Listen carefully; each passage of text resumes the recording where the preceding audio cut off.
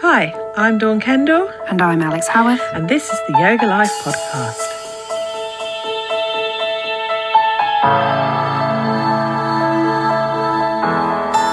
Welcome to episode 5 of season 2 of the Yoga Life podcast. I'm Dawn Kendall. I'm Alex Howarth. And this week we're going to be talking about happiness. Before we begin, how are you, Alex? How's your week been? Good, thanks, Dawny. My week's been great. We were on retreat. It was brilliant. Yeah, it was really lovely, wasn't it? Yeah. So Dawn and I were in West Lexham, which is a teeny tiny place up in Norfolk somewhere, not far from King's Lynn, I guess. And it's just beautiful up there, isn't it? Absolutely. At one with nature and really lovely. Yeah, no, it was perfect with a really wonderful group of yogis as well. Solid weekend for us, wasn't it? Yes, definitely. So if we sound tired and wan, it's because we had a heavy weekend. Which isn't how you should sound after the end of a yoga retreat, but I guess when you're the ones working it, then it's a bit different, I suppose. It is. It's very different. It's that whole energy in, energy out thing, isn't it? Yeah. It's very much, if you're working it, it's very much an energy out. If you're in the retreat and on the retreat, enjoying the retreat, it's an energy in. But I think it leads very nicely into today's topic as well, because lots of things are covered on retreats that add to happiness. So that's always good. Yeah. I love it. How have you thought about compassion in the last week? I have actually. So I caught myself. So there was two things. One of the workshops on the retreat. I'll stop going on about it in a bit. So let me start again. The theme of the retreat was change and coping with change.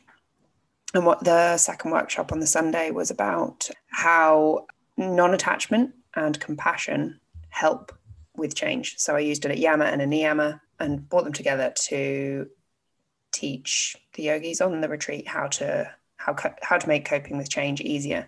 So that compassion was very much in the forefront of my mind all weekend, because I was looking to practice what I was about to preach, so to speak.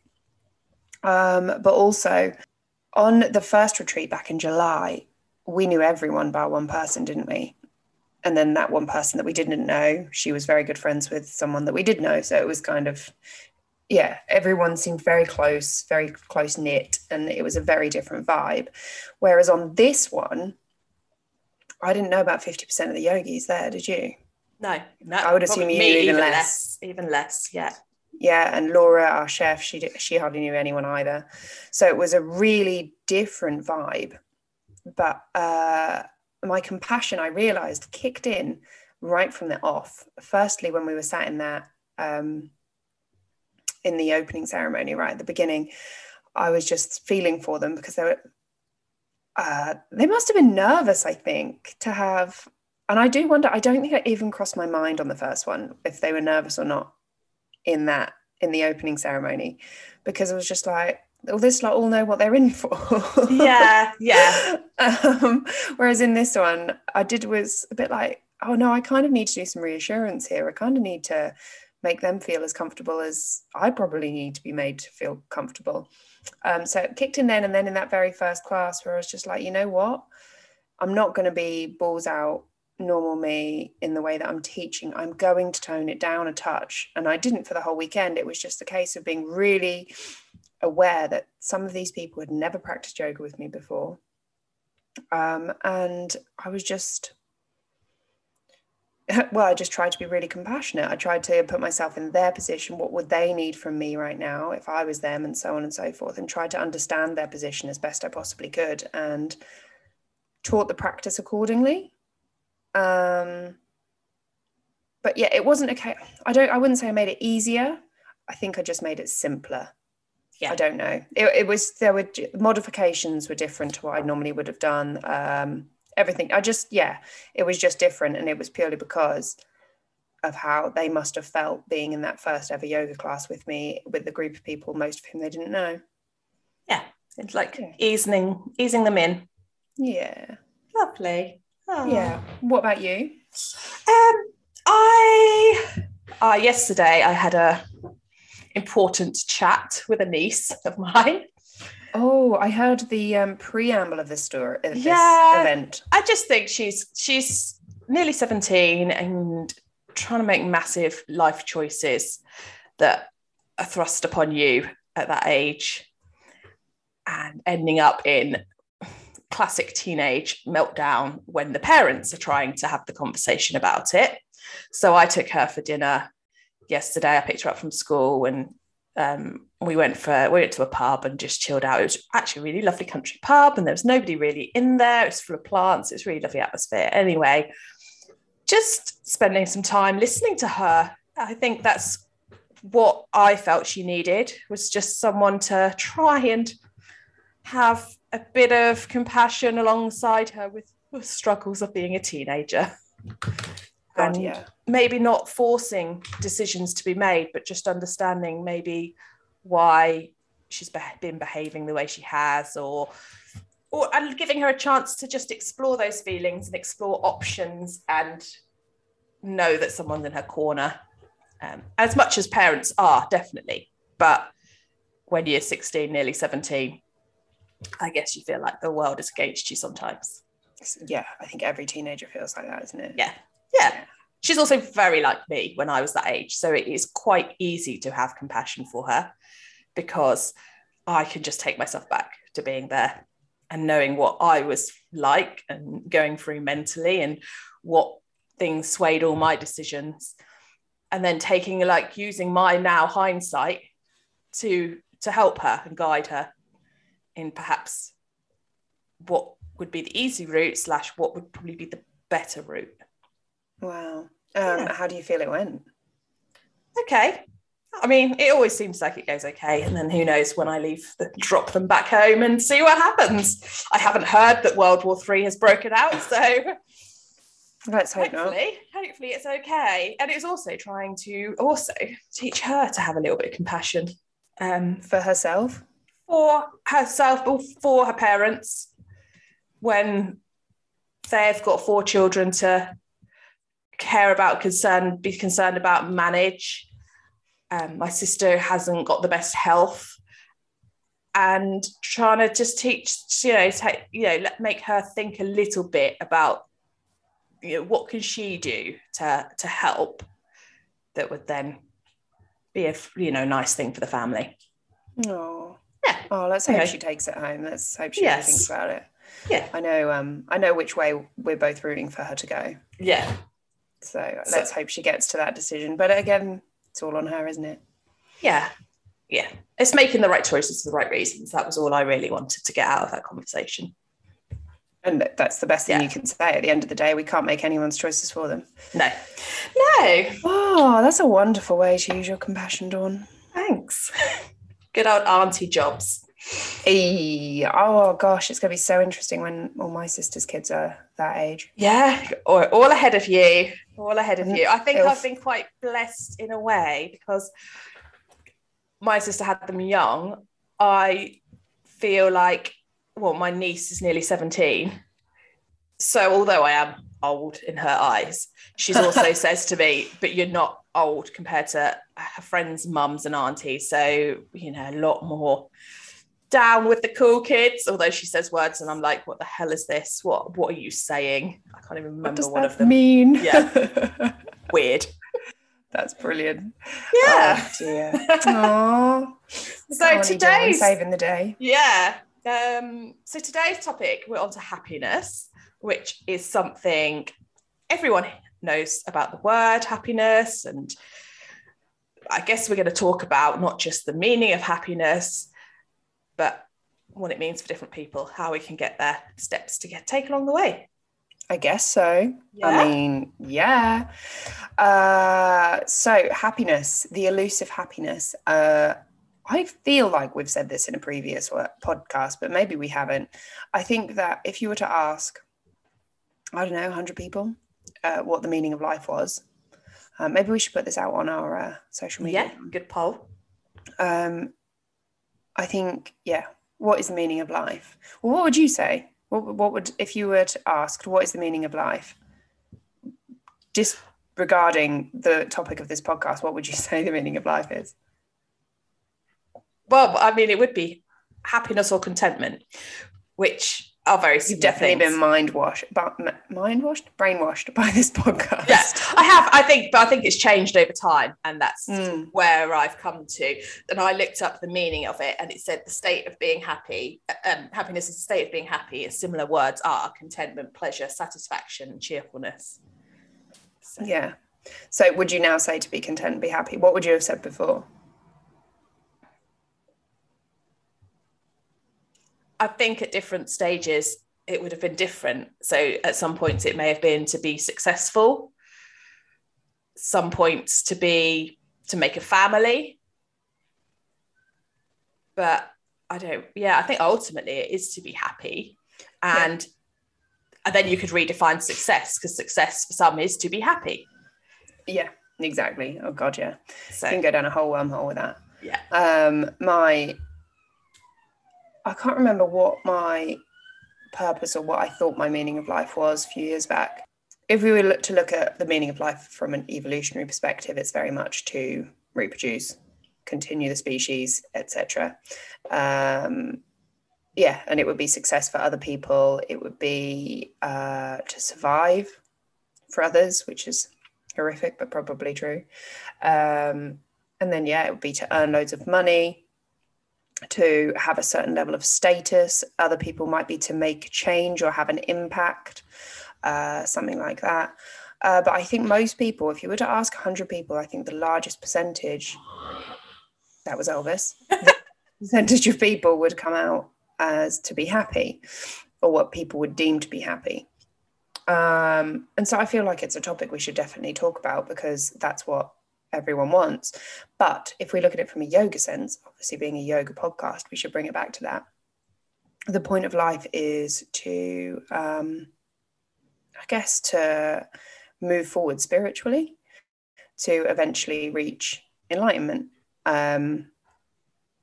So in that sense, we should probably cast our mind back to episode 1, series 2 of the adding more spirituality into our life and becoming more spiritual, because those will take us on the steps that we need to reach enlightenment. And so from a yogic perspective, the meaning of life is quite different to perhaps a very Western view, whether it would be success, reproducing, or happiness. Yeah. But what the great thing is about the yogic path is, as you work along that spiritual path, you're probably going to find a hell of a lot more happiness than if you were just going along the Western path of trying to find someone to mate with, trying to find a job that's going to pay you enough to make you feel successful, trying to buy the house that you don't want and the car that you don't need and the fashion items or the holidays or whatever it might be that makes you look successful or deemed successful or make you think that you would feel successful. You would get all that by ignoring it all and just focusing on the yogic path instead. Yeah, totally. It's just taking out, suppose, like the materialistic aspects. And happiness is going to be different for everyone, isn't it? Everyone's going to have different definitions to them of what they think would make them happy. Yes, very much so. I think that's really important to get across. Your happiness would look very different to my happiness. If I was put in your situation where you would consider yourself truly happy, I might be like, I mean, it's okay. And vice versa. Yeah. And we all have our own struggles as well. I think happiness is a huge dependence on the life that we've already had. Yeah. So if, for instance, we grew up in a very fraught environment where we didn't have any security, we were here, there, and everywhere, just having some sense of security in our later life might make us feel very content and very happy. Whereas another person might be desperate for freedom and to get away and to live life not really knowing what's next, and that would make them happy. So I think there are so many layers to what happiness or what makes a person happy at any given time. I think a useful exercise sometimes is to perhaps just sit down and even just write all the things that you think would make you happy. Agreed. Yeah, and then often, sometimes those things wouldn't tick the box. No. If you're not in the right mood for it, like sex with my boyfriend every single day would make me happy, then you know what? Some days you just don't fancy it. Yes, yeah. You know, some days when you're in the mood for it, that sounds like the best idea in the world. I went extreme, but just for the sake of this conversation. But yeah, admittedly, something that might make you happy one day might not make you happy the next day. I do think that with happiness, we have to, I was going to say look for it. That's not quite the right term. We have to notice it when it happens, because we could spend our whole life chasing things and then we actually just allow it to pass us by. And like, oh, I just want to be happy. Well, have you actually paid attention to any of the times you have been happy in the past? Have you just let them pass you by without paying any attention, looking for the next thing, and just missed it? Again, another exercise could be sitting and thinking about times where you felt happy, and think back to those times, like what was in place? Why did you think you were happy at that point? You know, looking back. So, for example, on my honeymoon in Mauritius, I was happy. Why was I happy? Well, I was newly married. I was on a beach in the sunshine, and I wasn't thinking about anything except for just being there. Mm-hmm. And so just taking a look back at the times in your life you were happy. Or some people it'll be when you were at high school. Why were you happy? Well, you didn't have any pressures and stresses except for getting your coursework done. But then when you're in that time, you might also have, I was never happy at high school. No. Some kids hated it. Yeah. And true. School. And there was so many pressures. There's so many social pressures. I would hate to go to school right now. Like, I think it seems so much worse. Stressful. So much worse, so much more stressful. And it was bad enough when we were there. But yeah, I do think that if you're looking to put more happiness into your life right now, I think there is a lot to be said for, okay, well, when are the times I have been happy, and what were the components that made it a success? Yes, I mean, that is a good idea. However, you're like, okay, let's say for the last 6 months, Dawna, you've been really struggling, you've not been happy at all. You're like, okay, well, the last time I really remember being truly happy is I was in Mauritius. So if I'm going to be happy again, I have to go to Mauritius. So off you go to Mauritius, and yeah, you're happy for a day or so, but then there's something not right. You're still not content. You're still not happy. Because really all you've done is change location. And not mindset. And not really realised what it was about that time in Mauritius that actually made you happy. Yes, you were newly married, awesome, super exciting, super loved up. Neil was in Mauritius with you, which, let's be honest, is a huge thing. You know, you guys were having a great time. It was your honeymoon. You know, you're literally living on a cloud right there. But equally, and sorry, please don't think I'm trying to burst your bubble, equally, you and Neil could have had the same or similar arguments that you could have had back home. You and Neil could have just both felt really crap, or you might have been ill, or any given thing could have happened on that honeymoon. Thankfully, it didn't. That completely burst your bubble. And then it wouldn't have been a time where you'd look back and been happy. Yeah. So we have to accept the fact that happiness, I'm sure everyone's seen the meme, happiness isn't something you can get from outside of you. It is something that has to happen within, regardless of where you are, regardless of who you're with. You should be searching to find happiness within yourself and not expecting outside influences to get you there. What do you think would be the first steps to cultivating that happiness from within? I think every single thing that we've been talking about up to this point on this podcast, really. I definitely agree with that. Yeah. Yeah. I think it's come up so many times. I believe I said it in series 1 at some point. Shocker, you're going to need it again. Mindfulness. Yeah. I think without mindfulness of some capacity, you're going to struggle with anything we ever cover in any of these episodes, we need to be able to take stock. We need to be able to look at what's going on in the right now, what's going on within us, and be aware in the present moment to make any good changes in our life. So we incorporate more mindfulness by practicing perhaps our little meditations, whether it just be a minute, whether it be 2 minutes, whether it be 20 minutes or an hour a day, whatever you can. Practicing our mindfulness technique is really, really important, because that allows us or helps us to practice being in the moment all of the time. So let's say when something is getting us down, I'm trying to think of an example. I can't off the top of my head. Hopefully something will come to me in a minute. So we're feeling really down. We're struggling with stuff. And it's a bit of a meh day, and you're more down than normal. Now, we could just ride that day and perhaps focus on all the negative emotions that we're feeling. And, oh my God, I'm really sad. I'm really down. I'm really struggling, blah, blah, blah, blah, whatever it might be. And that almost just gives those negative emotions more energy. Whereas if we actually took stock, took the time to notice why are we feeling what we're feeling? Let's put a pause on these emotions and actually dig into it. What is going on right now? Then that instantly, it takes the energy and the power out of those emotions, suddenly to just stop and look at them and be like, well, why am I sad? What have I actually got to be sad about? It just takes the wind out of their sails, so to speak. It halts their forward energy, and suddenly it's like, well, I'm not taking this into the rest of my day, because I'm going to look at this right now and figure out what the hell is going on. And I don't know if you've ever tried to look at an emotion, Dawn, have you? I don't really know.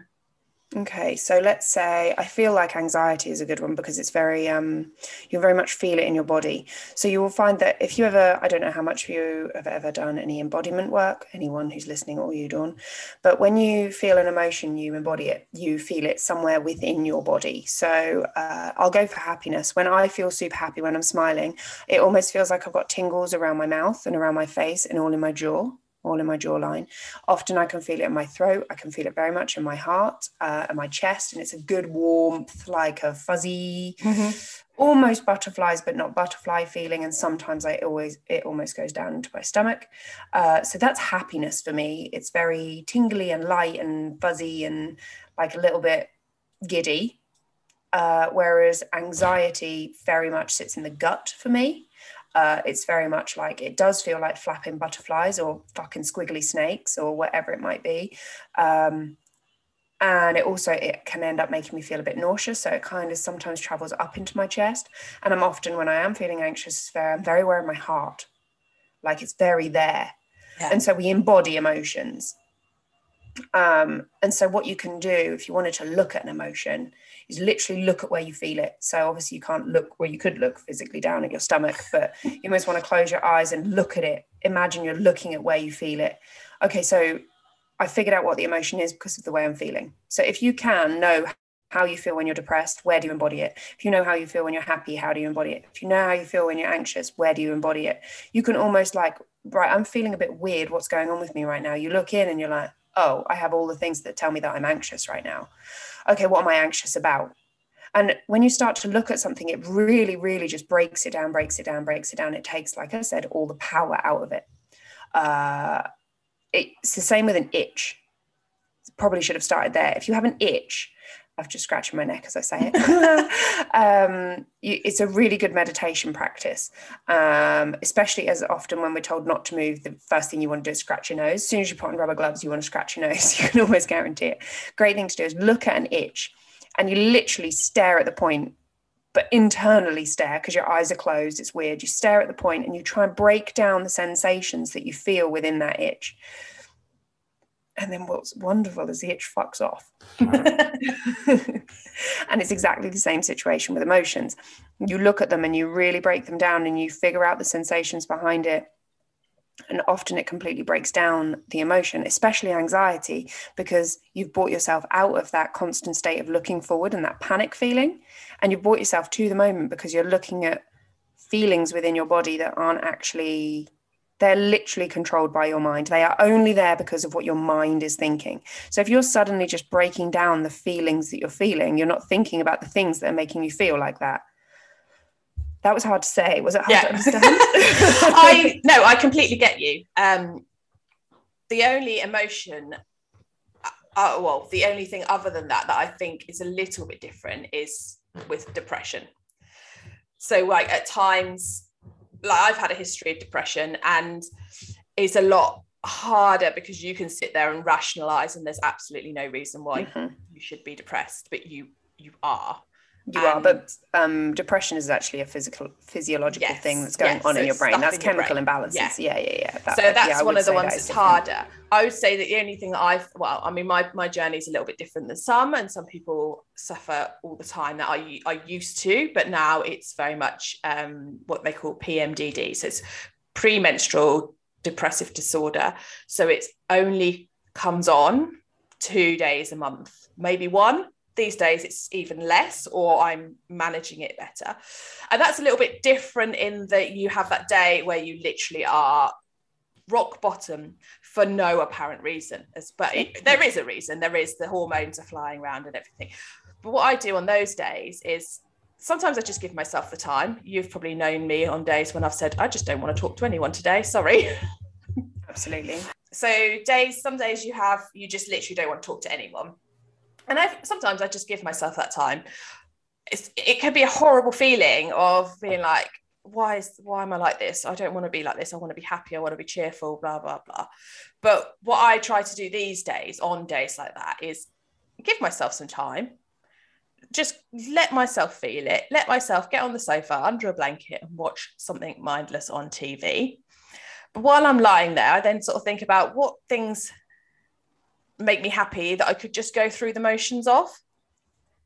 So it's getting up and having a bath, or just going and pottering around the garden if it's a nice day. For example, the sunshine soon sort of cheers you up.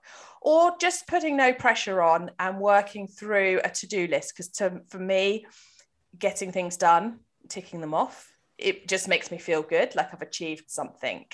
So it's just writing a simple to-do list, but no pressure. As in, do you know what? Even if I only empty half a shelf of the dishwasher at a time and then go and watch some more TV, that's absolutely fine. And it's just taking it off.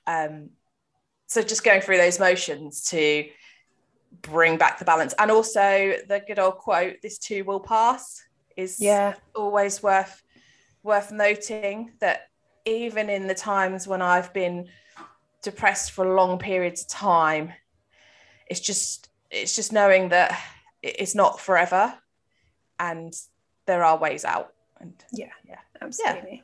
I love it. Dawn definitely has the knowledge and know-how when it comes to the depression side of things, don't you, babe? Yeah, unfortunately, but yeah. It's all part of your story, isn't it? Yeah, but it's so nice to come out the other side and feel happy, and that's why I love doing this podcast and talking about all the yoga journey and everything like that. And I've probably said it numerous times when people have commented about how the more I delve into this, the more I am happy every day. And I think it is about being happy, not all day every day. I don't think everyone's going to be happy all day every day. Oh, we're covering that later in the podcast. Don't you worry. Yeah. There you go. No one's happy all day every day, but we'll get to that, absolutely. Yeah. So by being mindful, that's where we need to circle back to. Is that all right? Yes, absolutely. Thank you for breaking that down so well. So we've taken the time to be in the minute and look at the emotions that we're actually feeling, and by taking the power away from those emotions, we're actually able to turn our way around. We're allowed to work out, okay, so what's actually bothering us? Let's go back to anxiety, because it's a very common one that can actually ruin a whole day, week, month, year. If we look at it and really rationalize it and break it down, and then maybe, I think you may have told me this and someone else definitely told me it, focusing on that problem and tackling it head on. So not allowing it to literally consume our whole day, just send the message, just pay the bill, just do this, do that, make the phone call, whatever is causing, ask the fucking question, whatever's causing the anxiety, make some kind of step to remove it, to beat it, to do something. But If it's more of a silly anxiety, perhaps one where it's more of a social anxiety, perhaps where you're thinking about something that you've said and it's like, oh my God, I can't believe I just said that. And you're completely freaking out about it. It might be a case of, well, actually, again, just sending a text message to just clarify what you meant or whatever it might be, getting in touch with that person, or just realize that you're focusing on it and there's nothing you can actually do about it anymore and move on. Just move on, because all you're doing is ruining your own day. And then, so let's say we've covered the mindfulness. It's taking the ability to take the time to look inward to figure out what's going on. That is an absolute must when it comes to actually cultivating happiness in your life. You need to be more mindful. Then the next one, it might be, so let's continue on this journey. You've figured it out. Maybe you've sent a quick text message, you've paid the bill, whatever it might be that's causing anxiety, or you've just decided you're not going to think about it anymore. And it's like, no, I'm not giving this any more attention and power. It's not going to ruin my day. This is ridiculous, whatever it might be. And then you think about things that you're grateful for. So I think gratitudes absolutely need to be the next step. What do you think? Yeah, absolutely. They are probably 100% the biggest thing that has changed my life. Yeah. And it sounds really big saying that, but it is.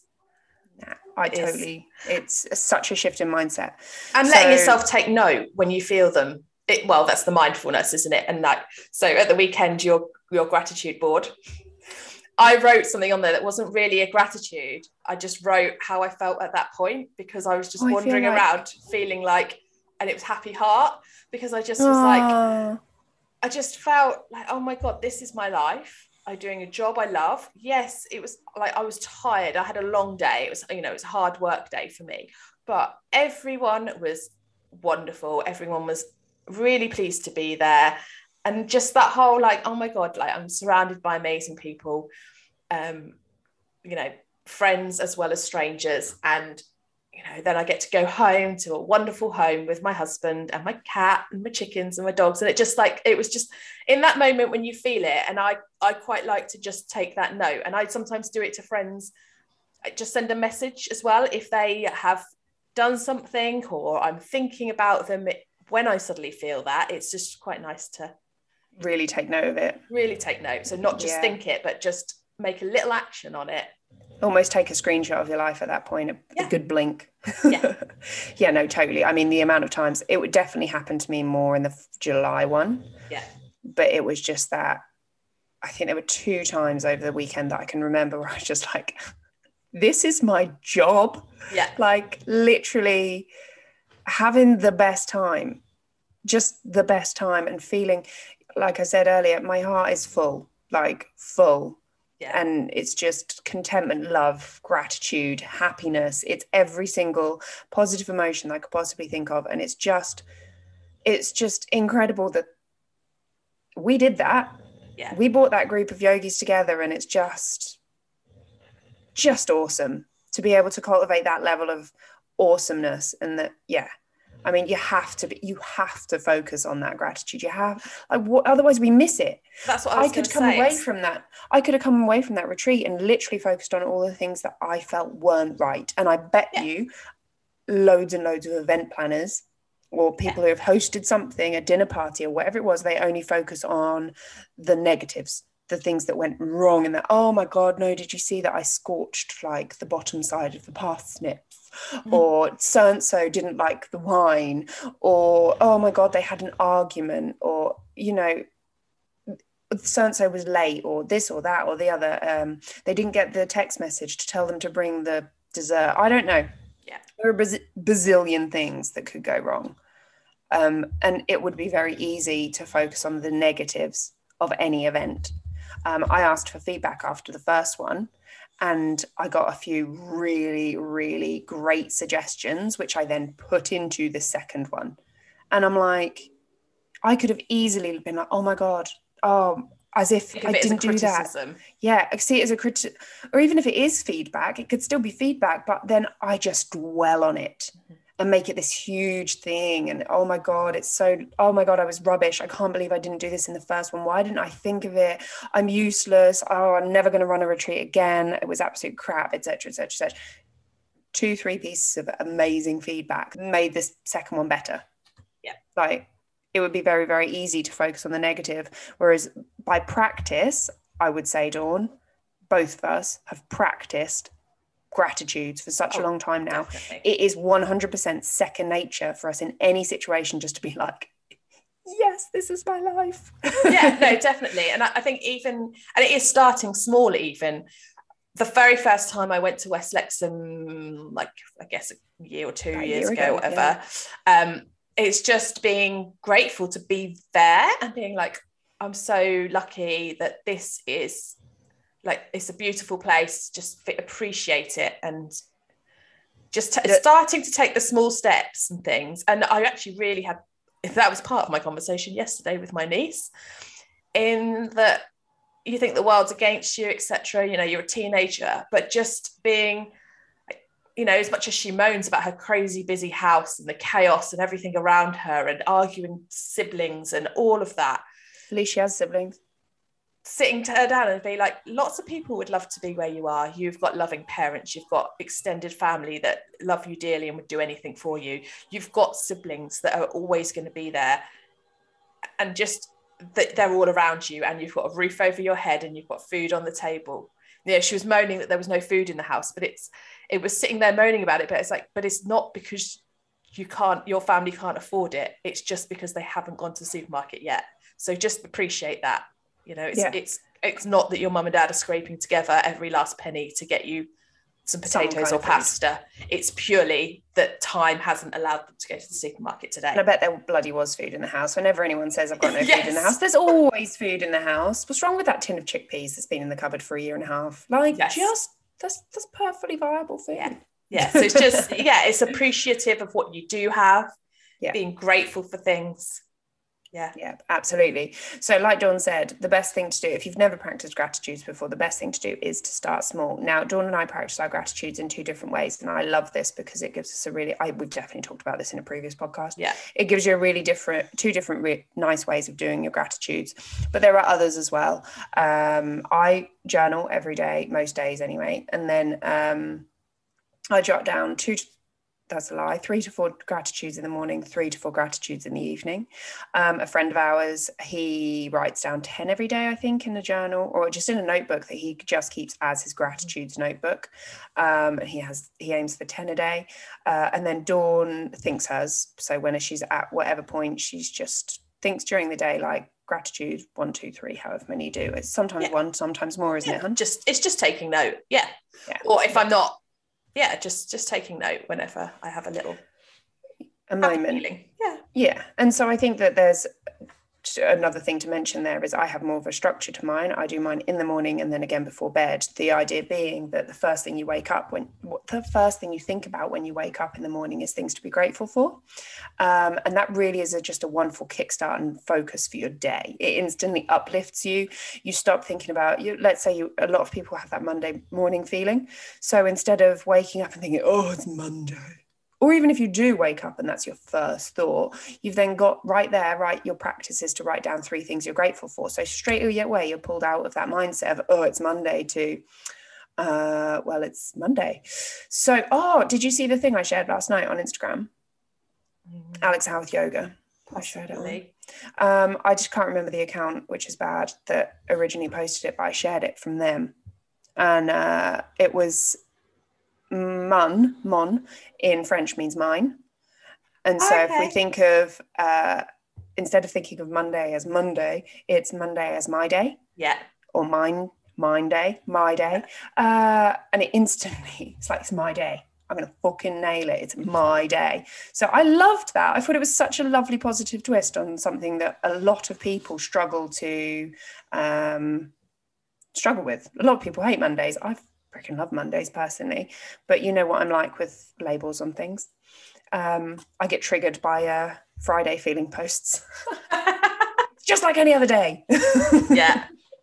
But then so start small and then try and set some kind of parameters. So instantly with that waking up in the morning, it instantly changes your mindset. And then going to bed on it as well. It's been a proven way to help you get to sleep instead of just laying there and letting your mind go crazy. If you struggle to sleep, doing 3 to 10 gratitudes could really help shift your mindset to something more positive. And when you're in a more positive mindset, you're more likely to go to sleep. I think that's, you don't want to lie there dwelling on stuff. So thinking about the things you're grateful for, it just kind of, puts happy thoughts in your head before bed. And it's really funny whenever, not funny, it's nice when people are new to things like gratitudes. It can be absolutely minuscule, basic, simple things. So 9 times out of 10, when you've done it in like a yoga class or something, you've asked someone instantly, like, what are you grateful for? So many people, it's like, my dog. Yes. Or that the sun is shining today. Yes. Or my husband or boyfriend. Like that. Yes. And they're perfectly fine. Coffee, wine. It's in my journal chocolate. A lot. Yeah. But they are perfectly fine. And it's just taking note and being grateful for them. And then as you carry on, you can think deeper about the fact that I'm grateful for coffee, but I'm not just grateful for having coffee. I'm grateful that I can have coffee every day. That I have a life that I can have that. And then, I love the warm feeling of coffee in my mouth in the morning. I love the morning ritual of going downstairs, getting a coffee, and it gives me 5 minutes peace. I love that coffee wakes me up. It might even be that. It gives me energy. It makes me feel like I can get up and go. Whatever it is, there's so many things around coffee, and you can just make it deeper and deeper and deeper. And it's the same. What about your dog do you love? What about the sun shining do you love, and so on and so forth, and you slowly deepen it. But what this does, so the human mind has evolved to see the worst in every situation, which is why anxiety is a thing, which is why we worry about everything, which is why we plot and plan a billion different consequences to any given situation, and why we worry so much. And so we focus on the negatives, and this is a survival thing that's just gone crazy. Surviving nowadays is much easier than it was when we lived in caves. So we don't need to be on that constant survival mode, constantly aware of any given danger. We don't need to be worrying about the negatives. We don't need to be worrying about what moved in that bush outside the cave, because we don't live in a cave anymore. You can lock your front door. Sidebar. Mossy came up to bed the other night, having left the front door and the front gate wide open. Not even shut, front door and front gate. So we were woken up in the middle of the night by Albie barking on the street. Oh my gosh. Fucking dog. I mean, Jesus Christ. So Mossy went downstairs and I woke up. I'm like, he sounds like he's outside. Like, this doesn't sound right. When he barks in the house, it's very obvious where he's barking. Mossy went downstairs and he was full out on the street. He'd been asleep in front of the open front door. Someone had walked past and he just ran out to bark at them as he normally would. Wow. I mean, just for crying out loud. But, if you don't want to go down the living on the edge route like Mossy does, you can close and lock your front door. Person must have thought, what the hell? Fuck, what is this dog doing? Must have just assumed he was a stray. Like, Jesus Christ. Wow. I know, it could have been like, although my mind automatically, after everything that I've gone through with dogs, it's just went to the absolute worst of what could have been. And I did have to really okay, look, everything is fine. Albie is fine. It's a good thing that Albie actually barked, because we did get him in. I think I've invoked a fear of cars in Albie that he wouldn't actually do anything, but it could have got so much worse. It could have been awful. So really, I had to lay in bed and think of the fact that Albie's in the house, all is well. It's a good thing. And nobody walked in and stole anything. I mean, they wouldn't have been able to, because the dogs would have barked. Because of the dogs, no, which is brilliant. But it's having that, again, taking it back to a little bit of gratitude that we live in a place where that kind of is a little bit safer. I mean, I've definitely not locked my house on many occasions. I've gone out in the morning not finding my car keys anywhere, finding them still in the ignition of the car. So then I have gratitude that I live somewhere that doesn't matter. I've done that here. And Dawn lives in the countryside. I definitely live city. Yeah. Definitely live city. You do not leave your car keys in the ignition. No. I have, and my car was still there. We have to be very grateful that we live in such an amazing place, really. But we also shouldn't be lackadaisical on that one. Let's wind in our security attach. People walk past, Alex, at least at mine, nobody walks past. I know. I know. Sorry, I totally went off track there, but it was it's a good tangent. Just reminded me. So thinking, of all the things that you're grateful for within the small things in your life, and then you can go deeper and deeper and deeper of why you're actually grateful for those things and so on. But what these gratitudes do, this is what I was talking about, is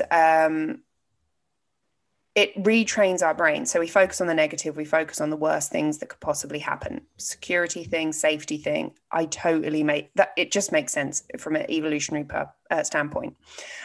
Whereas by focusing on our gratitudes regularly, doing it every now and then, yep, cool, do it, yes. When you remember, do it, yes. But by doing it regularly, we retrain our brain. So it then becomes a habit, like any habit, like cleaning your teeth in the morning, or like if some of you have that routine of getting up and going to the gym, or getting up and doing yoga, or whatever the habit might be, parking in a specific spot in a car park.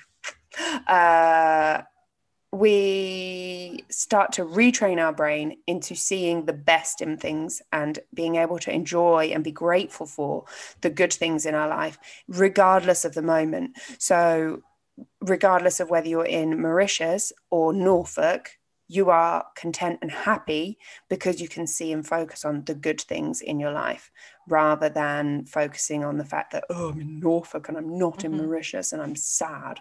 My happiness only happens when I'm in Mauritius. So that would be my second step, would be my finding the gratitudes.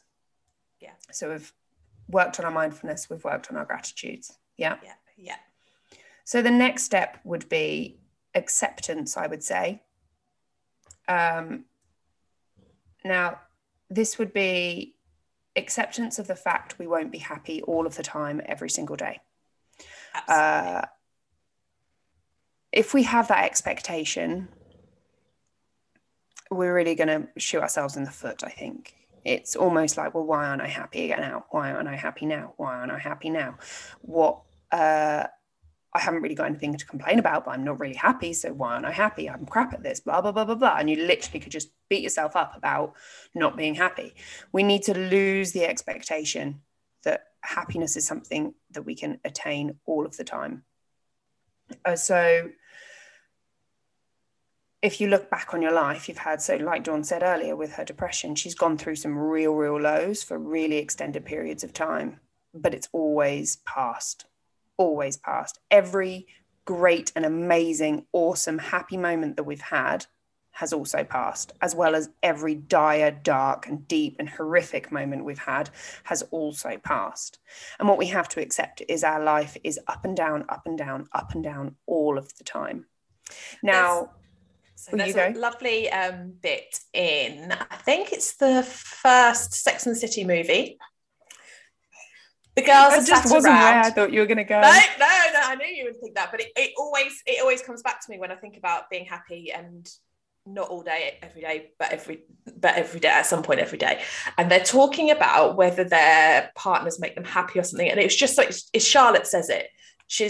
Everyone says, so just asking whether, I can't remember the exact ins and outs, whether they make you happy or whether you're happy. And she was like, every day, not all day, every day, but every day I am happy. Yeah. I remember that bit. Yeah. Yeah. Oh. And it's just something that stuck with me, it just, I think it's unrealistic to think that it's attainable to be happy all day, every day. Absolutely. So if we talked about this on the retreat, if we consider putting happiness on a scale of 1 to 100, so 1 is being the darkest, deepest hole of depression, of sadness, of upset, pain that you've ever been in. 100 is pure, ecstatic excitement, the best emotions, everything pure and utter, unadulterated joy, probably like most of us haven't even experienced, but maybe you felt like you have experienced it, like that mad happiness. I would put happy on that spectrum around the 75, 80 mark. Do you agree?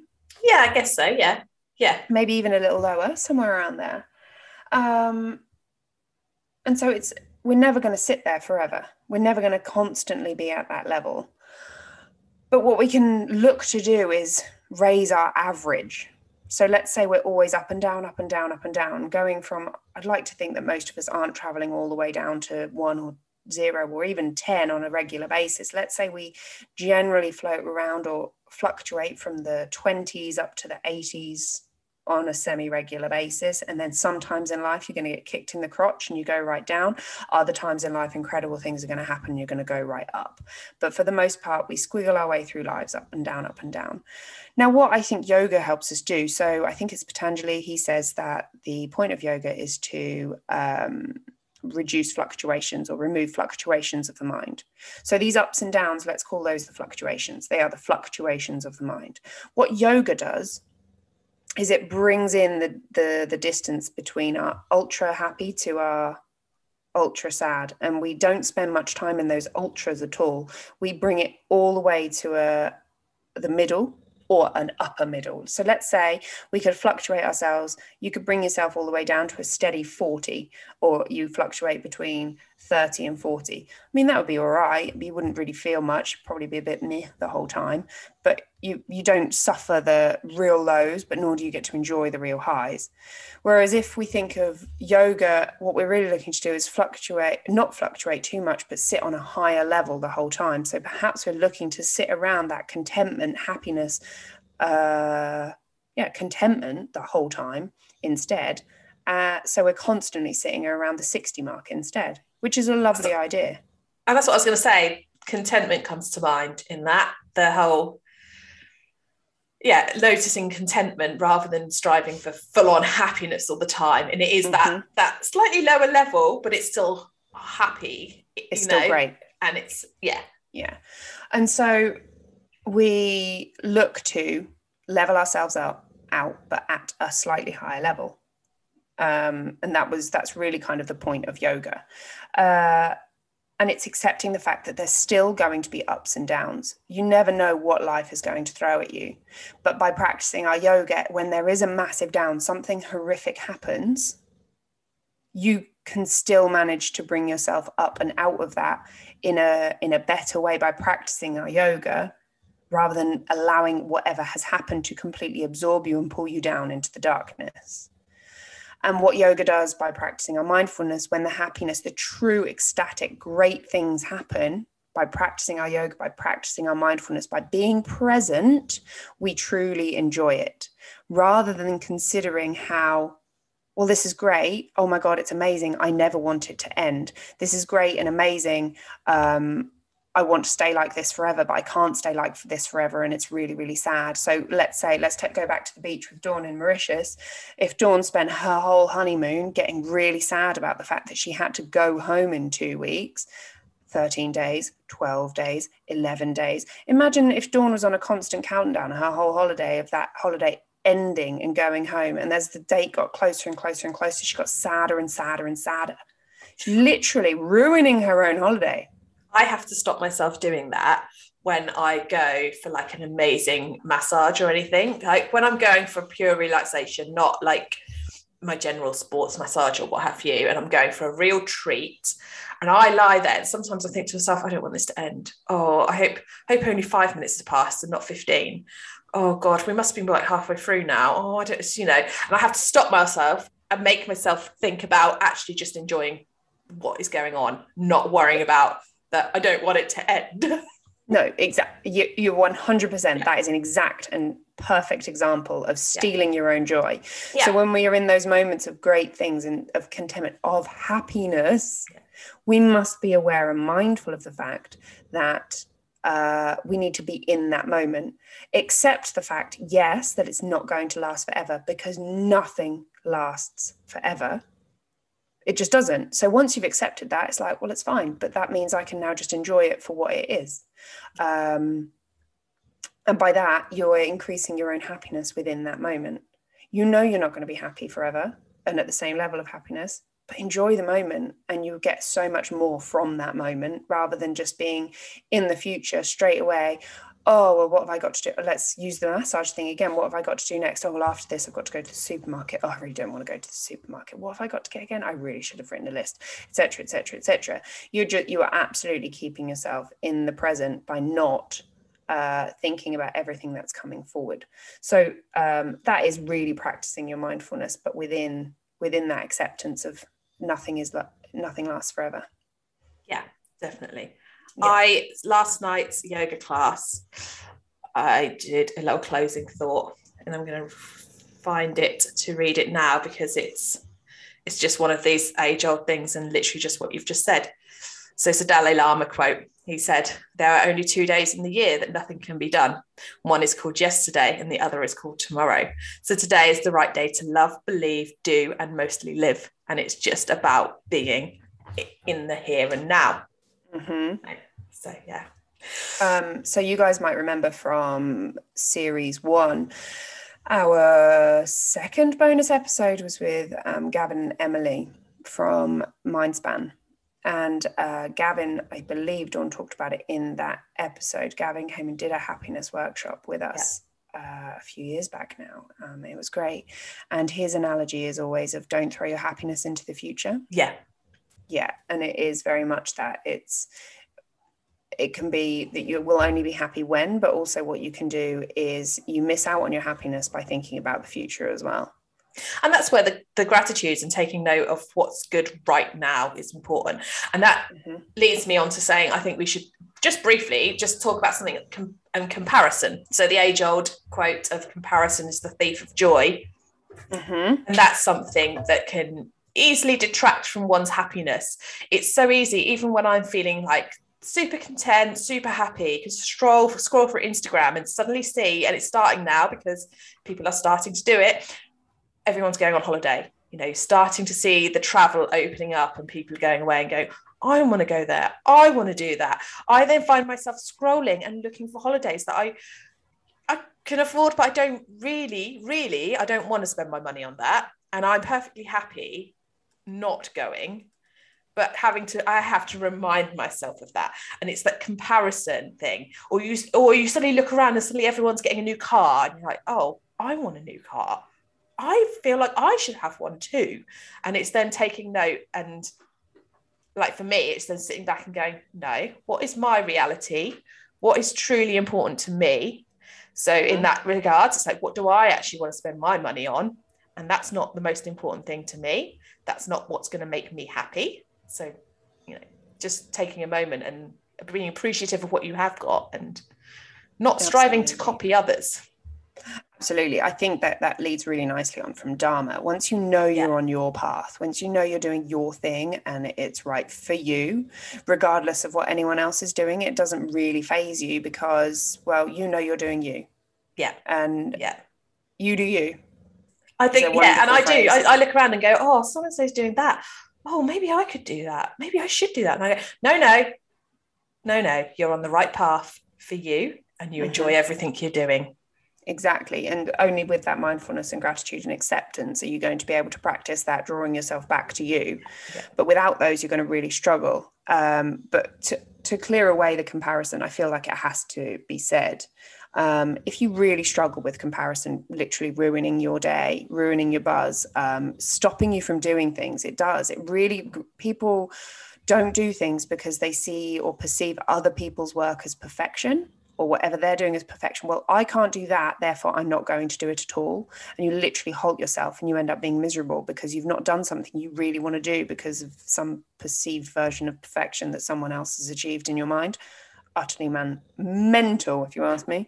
But if you notice yourself doing this, so you're scrolling social media and you see things that are genuinely making you feel negative at the cause of it, it might be nice to look at in the moment, but the bottom line is you then end up dwelling on it and thinking about it more than you should.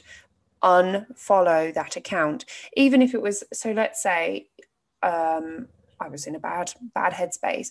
Dawn was on holiday and she was posting all her holiday pictures and I was really struggling with it, wishing that I was there and, oh, it's not fair that she's gone on holiday, blah, blah, blah. It might be that I just unfollow Dawn for a few weeks while she's away. While the holiday photos are coming out, I don't need that shit in my life. Yeah. So I just take it away, just remove it. Even though she's one of my closest friends, I might even tell her, Dawn, I'm just not following your Instagram at the minute. Don't be offended. It's just because I can't see that right now because I'm really struggling with it. And that's taking care of yourself. Isn't it just? And it just remove the comparison from your life. If it's a person who you see in real life, maybe limit the exposure you have to that person. It might be difficult if it's a colleague, but, do what you can to limit it, but also be incredibly mindful and aware of when you are doing it, and draw yourself back to you. Think of, let's say it is a work thing. Let's say it is a colleague who you look at and you think, oh my God, she's got everything together. He's got everything together. And they're just doing so much better than me. And they're so happy and their life is so perfect, blah, blah, blah, blah, blah. Look at what's good in your life instead. And also accept the fact that everyone has their own battles. No one's life is perfect. You always see the highlight reel. I definitely have fallen foul of a little bit of comparison, but also like not doing things because I didn't think I was good enough or something. And mine has always been down to like weight and size. And I look at people in bikinis on the beach or even swimsuits, you know, and being confident and happy and jumping in the sea and doing this, that, and the other. And I used to sort of be a bit more like hide away and be like, no, well, I'm just a bit too fat to do that.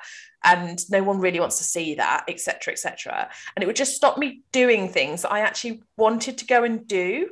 And it's taken a lot of work, and it's seeing there's some really inspirational people that I follow on Instagram that don't give a shit about stretch marks and cellulite, and they just go on and live their life anyway. And no one cares about stretch marks. And I thought to myself, do you know, I don't want to miss out. And also I think about what would like 80-year-old me say to me at this point. They'll be like, no, live your life, do the things, don't not do things because you think you're fat. That's silly, you know. Insane. Yeah, absolutely. But also what Dawn can do is practice her mindfulness and gratitudes and her self-love by physically practicing gratitudes on her own body. She could just start at her toes. I think we've talked about this practice before. Literally, what you're grateful for about your feet, what you're grateful for about your boobies, Dawny. I mean, they're freaking amazing. You know, what's she grateful for about her hair, her eyelashes? Like, you can go small. Pick the things that I'm a lot more like that first. Yeah, I'm definitely a lot more like that now. I will. The other week, paddling up an estuary in Cornwall in a sports bra and bikini bottoms because I hadn't put a bikini top on, and I was like, oh no, I'll wear a t-shirt. I won't take it off. I was like, no, it's too bloody hot. I want to take my top off. Oh, I don't care. Someone can see my belly, whatever. Like, and at the end of the day, I'm like, do you know what? I might look bigger than some people, but I'm also stronger than some people. Or I bet everyone looked at you and were like, oh man, I wish I was on a paddleboard. That's it. And I know that I look at other people of my size or bigger, and I see them in bikinis, and I'm not judging. I'm thinking, you're amazing. I want to be like that. Yeah. I mean, the rarity of someone thinking something negative when they see someone, I mean, especially someone who might be a bit bigger doing something active. If you're thinking, oh my God, they're so fat, like, well, you need to do fucking self-work. Like, that person is quite clearly trying to make a difference in their life. They're being active, they're being healthy, they're outside, they're being amazing. Like, Jesus Christ, praise it for what it is. It's just awesome. It is just awesome. And I love that you've got there now. And I mean, you're working on your stuff right now, and you're finally getting to where you want to be, and you're overcoming hurdles left, right, and center that you never thought you'd get over. Yeah. I remember you saying to me about a month ago, well, that's it now. Probably will go backwards again now. Yeah.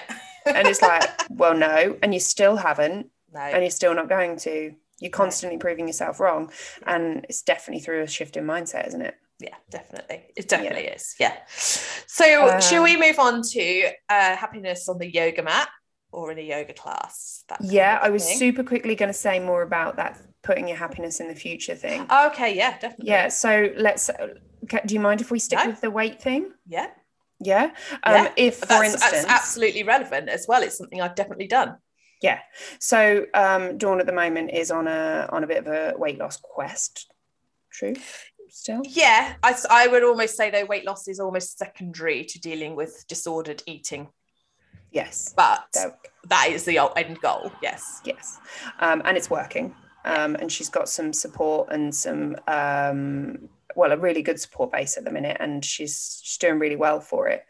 But what Dawn could have done, and I'm pretty sure she has done in the past, and I know I've done it actually, I will be happy when I am X weight. When I've lost a stone, I'll be happy.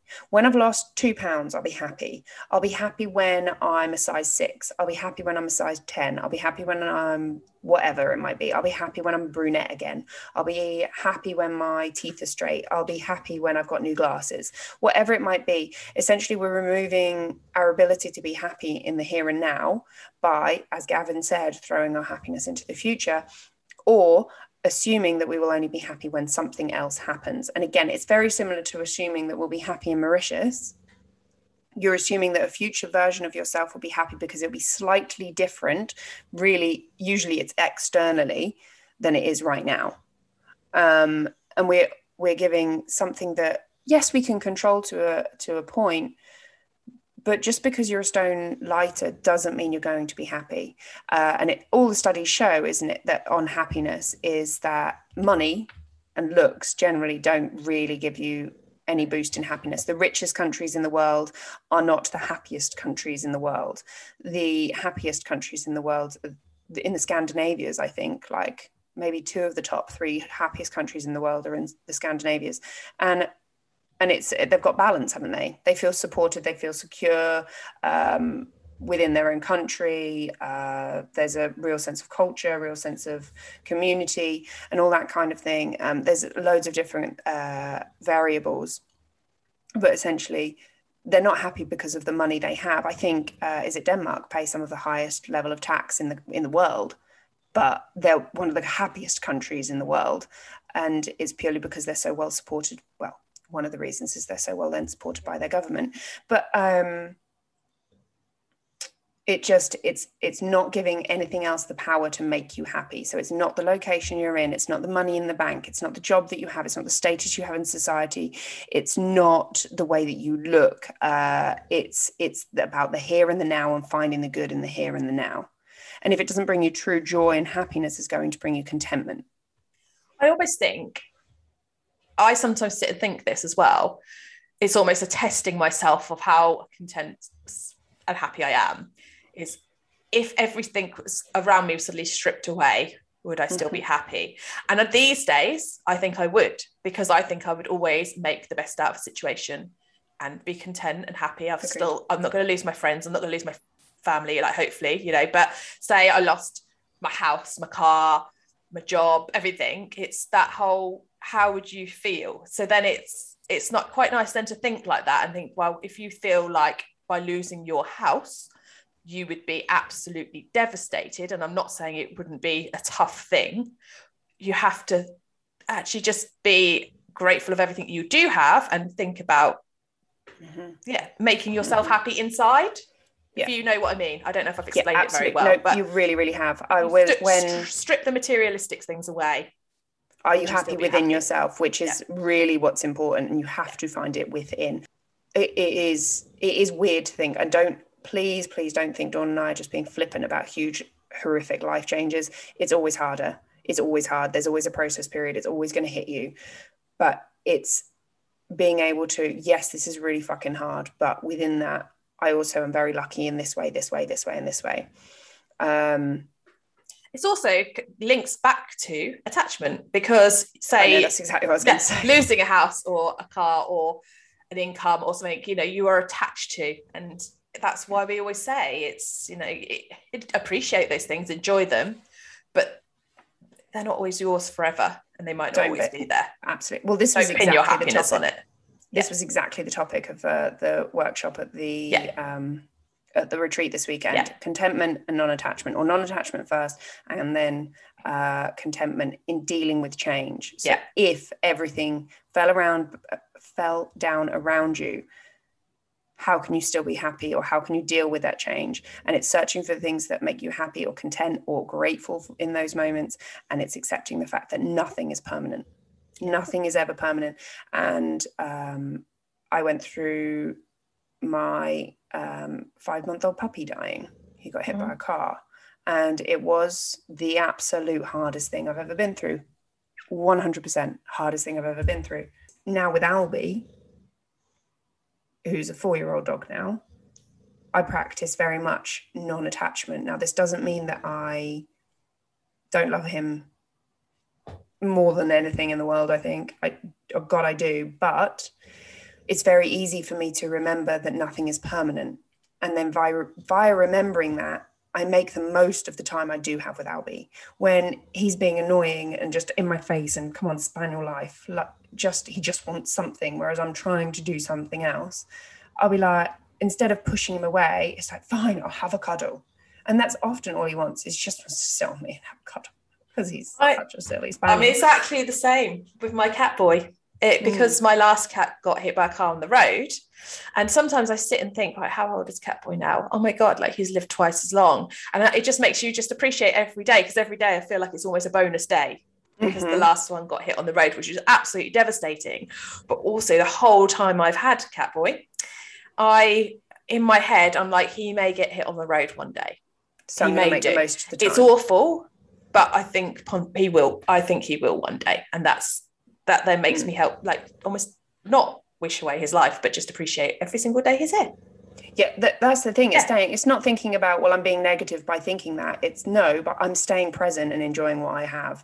And by doing that, instantly, I'm happier and have a better time with Albie. I mean, who has a cuddle with a dog and feels sad about it? You don't. It's just the best thing ever. To just have a stupid cuddle with Albie is just the best thing, the real best thing. Whereas if I wasn't mindful of the fact that he's not going to be around forever, then it would be very easy just to push him away and ignore something that actually is going to bring me joy.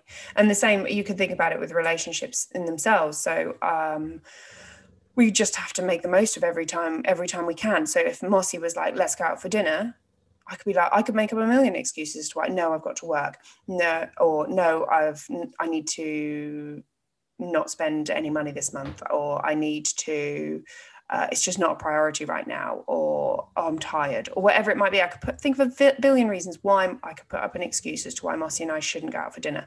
Whereas, you know what, actually, well, if I budget sensibly elsewhere, it's important for us to go out on a date night and connect and work on communication, our relationship, and engage with each other, and not just be like, oh no, sorry babe, I'm going to sit on my laptop, or let's just have another night of watching Netflix, or whatever it might be.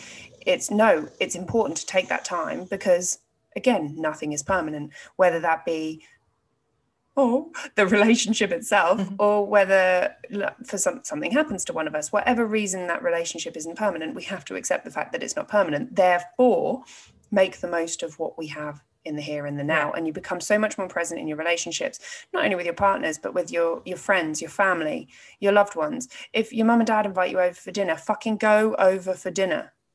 Like, you don't say no to that anymore, because you just don't know. And so it's always so important to really make the most of life. And by making the most of life and what comes up and the opportunities that come up, you're often going to live a fuller life, and a fuller life is only going to bring you more joy and happiness. Circling back round to projecting into the future as well, there was a note about the weight type thing for me. I used to be, I will treat myself to this new dress when I reach X weight. And something I've changed now, and I really recommend it to everybody. Don't think like that. Think, I deserve a nice dress and it will make me feel great no matter what my weight. Go and buy the dress now. Don't project it into the future. Love it. Just, and at the end of the day, you can then sell it and buy a smaller size if you need to. Yep. But why make yourself feel uncomfortable now when you could feel fabulous now, no matter what size you are? Oh, I love that, Dawn. I've not heard that one before. Yeah, love it. So, right, onto the mat. I think a lot of what we've covered is good to be applied on the yoga mat, isn't it? The gratitude, like sit down on your yoga mat. I'm grateful that I'm here. Yeah. It's often with the mindfulness, I feel, let's go back through our steps, is mindfulness, gratitude, acceptance. By being mindful on the yoga mat, you're going to have a significantly better yoga practice. You're going to be aware of what your body's doing. You're probably going to be able to celebrate the amazing things your body achieves, rather than just, the yoga practice was all right, because you can't actually remember anything, you weren't particularly connected. Mindfulness is a very, very powerful thing during a yoga practice. Be present. Be present, exactly. You're probably going to listen and hear what the teacher says, rather than just assuming you know best. and you're probably going to get more you're going to learn more, you're going to feel more, you're just going to grow. Whereas if you aren't present, you're busy thinking about your day, you're probably going to miss something, and who knows what's going to happen. You just don't get as much out of it. By being grateful, I mean, Jesus Christ, but you can enjoy yoga. You could literally practice gratitude through every single pose within a class. I am grateful that my body has been able to do this. I'm grateful that my hamstring flexibility allows me to do this. I'm grateful that I have worked on my rotations so that I can now get into this pose. I am grateful that I am aware of the injury in my hip because it allows me to practice safely and look after my body rather than aggravate it, whatever it might be. I'm grateful for this injury because it's led me to yoga, which has led me onto a different path, which has created so much more happiness, etc. in my life. And then acceptance that your yoga practice is going to end, guys. But also acceptance of the fact, we also did this in class. So let's say we're in a Warrior One beastie pose. There's a lot going on in the Warrior One. We've got a slight back bend. We've got overhead extension with the arms. We've got a full extension of the back leg. We've got, so much work going on in the front leg. The quad is often burning. The glutes are engaged. The core is engaged. We've got rotation at the lower back and the hips. You have so much, and in the ankles for that matter. You got so much going on. So it burns. It's a deep, deep burn, isn't it? It gets you. It really gets you. It is a tough one. And let's say you're in one of Dawnie's happy yoga classes and she's making you hold the fuck for 10 breaths. Now, the acceptance could come in there in two different ways. You could accept the fact that she's going to make you hold it for 10 breaths. You breathe in your 10. And by accepting the fact that it's going to be 10 breaths, you can get through it. Everyone can breathe 10 times and hold a pose. You can. 100%. You've got this. Even if you have to lift a little bit, you can still do it. So it's accepting the fact that it's only 10 breaths. But we also have to accept the fact that it's not going to be forever. It's, as my guru said in Nepal, pain is temporary. It is always just temporary. Everything passes. And so by accepting that, it makes it a lot easier just to sit in it and know that it will be over soon. And if we think about it in the fluctuations of the mind, in that sense, your Warrior One, sitting in it for 10 breaths, that's your low, that's your 1 on the scale. Getting out of it is like the 100. Also, every time you're doing it and enduring it, you're getting better. So next time it shouldn't be as hard. Exactly. That's right back to the gratitudes. Yeah. So it's acceptance of the fact that it's not going to last forever. Pain is temporary, and that you're only going to get good things from it. From doing it, you are only going to get good things, if you're doing it correctly anyway. So that alone on the yoga mat makes a practice so much stronger. Yeah. Because you're there, you're present, you're thinking, you're doing, and you're enjoying it. So you walk away from a yoga class with that awful? No. Awesome. Yoga, endorphin buzz, that yoga buzz. You come away feeling great, you feel connected, you've spent some serious time in your body, really thinking and connecting with your mind, thinking and connecting, realizing what's going on with you, that you come away feeling so much more clear, you're connected. And the odds are you're going to notice when shit comes up in real life too. You're going to notice that, yes, this meeting or presentation or a bit of work, it's uncomfortable, it's difficult, it's making you work in ways that perhaps you might not want to, it's pushing you, it's stretching you. But much like Warrior One, it too will pass. It will, and you'll come out of it and you'll feel so much better for it and stronger for it, because the next time you come up with that kind of project, boom, it's much easier because you've done it before, you've practiced it before, you've sat in that discomfort, and you know you can come out of it again the other side. And so that's where your yoga is completely and utterly transferable into real life. Yeah. And that's where it's as much as yoga teachers will always say, if you really can't do something, come out, go to child's pose, what have you. But really, if you try and use your breath and use your mind to stay there and be strong, because it pays off. It always pays off. It absolutely does. If you really, really are struggling, if you're shaking, you're lightheaded. If you're hurting, it's totally totally different. Do come out. But if it's just a bit of a freaking deep quad burn, Yeah. Stay in the pose, guys. Stay in the pose. Persevere, the benefits will pay off. Exactly. I remember I went to, so Marcy and I climbed a small mountain in the Lake District. Can't remember what one it was. A couple, like last month sometime. And we got back on the Monday, and on the Tuesday I went to Dawn's yoga class, and it was all warriors and warrior 3. And I don't know if you guys have walked up or down a mountain, but it beasts your ankles, doesn't it? Absolutely. All your lower leg muscles, everything are just tired and just fucked. And oh man, I had leg DOMs. I can't remember where it hurt. I think it was my quads and hamstrings, and my calves and ankles were sore. Not sore, but just sore. And I went to Dawn's class. I was like, I couldn't balance, could I? I was wobbling all over the place. Yeah, there was one-legged. You were all over balance. the place. No. Could not balance. It was literally like my ankle muscles were like, we have done enough over this last weekend, Howarth. No, put both feet on the floor. And it was just funny. There are days like that where you're going to have to just accept the fact that you've perhaps done a little too much. And yeah, they're the days to come out of the pose. Whereas other days, if I'd have gone in fresh, which I then did the following week, or maybe it was 2 weeks ago, your first one at Gain, there were more warriors in there. And it was like, yes, I'm going to hold in this. I'm going to really get deep into it and hold the poses, because my body was feeling a lot more ready for it. I think I'd even done leg day the day before, so it was proper burning. I think everyone in the class had a really heavy leg day, hadn't they? And everyone was like, oh my God. But for the most part, we were all trying to get into it, get into that deep pose and persevere and push through to really get the benefits of the yoga practice. It was great. I hope that some of your yogis listen to this, because at the retreat they asked me, and other people have asked me this before, but a lot of them walked out of one of their classes at the weekend saying, oh my God, oh, warrior, oh, legs burning, blah, blah, blah. Oh, almost like Alex is mean, stuff like that. Obviously in a jokey way. I don't really mean it. And I did say to them, don't worry, guys, I definitely do get revenge on this. Hey. And Alex comes to my class, and I definitely make her stay in there for 10 breaths as well.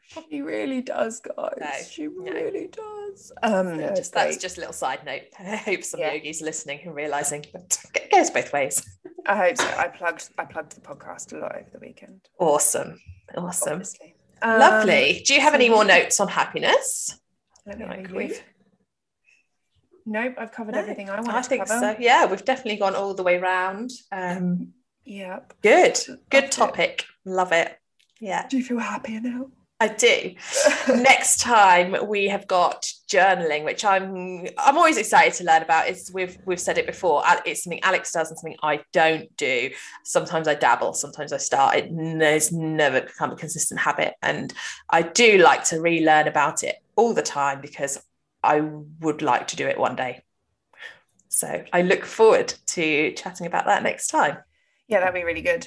I love a journal. That is everything, isn't it, Dawn? That is, yeah. Please make sure you like, follow, subscribe, share with all your friends and family. Leave us reviews. I did. Leave us reviews. Listen to us on all of the usual Spotify. Spotify's one of them, but all of the usual podcast platforms. I couldn't say platforms then. Yeah, platforms. So Spotify, iTunes, Stitcher, everywhere. Everywhere. Everywhere. And the reviews really, really, really do help. So please go and do it. I know there's one person that listens every week, and she's still not left us a review, even though every time I see her, she goes, I need to leave you a review. So hopefully this little note here reminds her. Little reminder. Awesome. I know she loves it, so it'll be lovely if she can. And if you love it too, please, please, please do. I think that's everything, isn't it? Yeah, that is. Enjoy. Thanks so much, Dawny. I definitely feel happier now we've done this podcast. Good. It's always a nice thing to talk about and think about, and it just puts a smile on people's faces. I hope. It does. Lovely. Yeah. Right. I'll speak to you next time. Bye.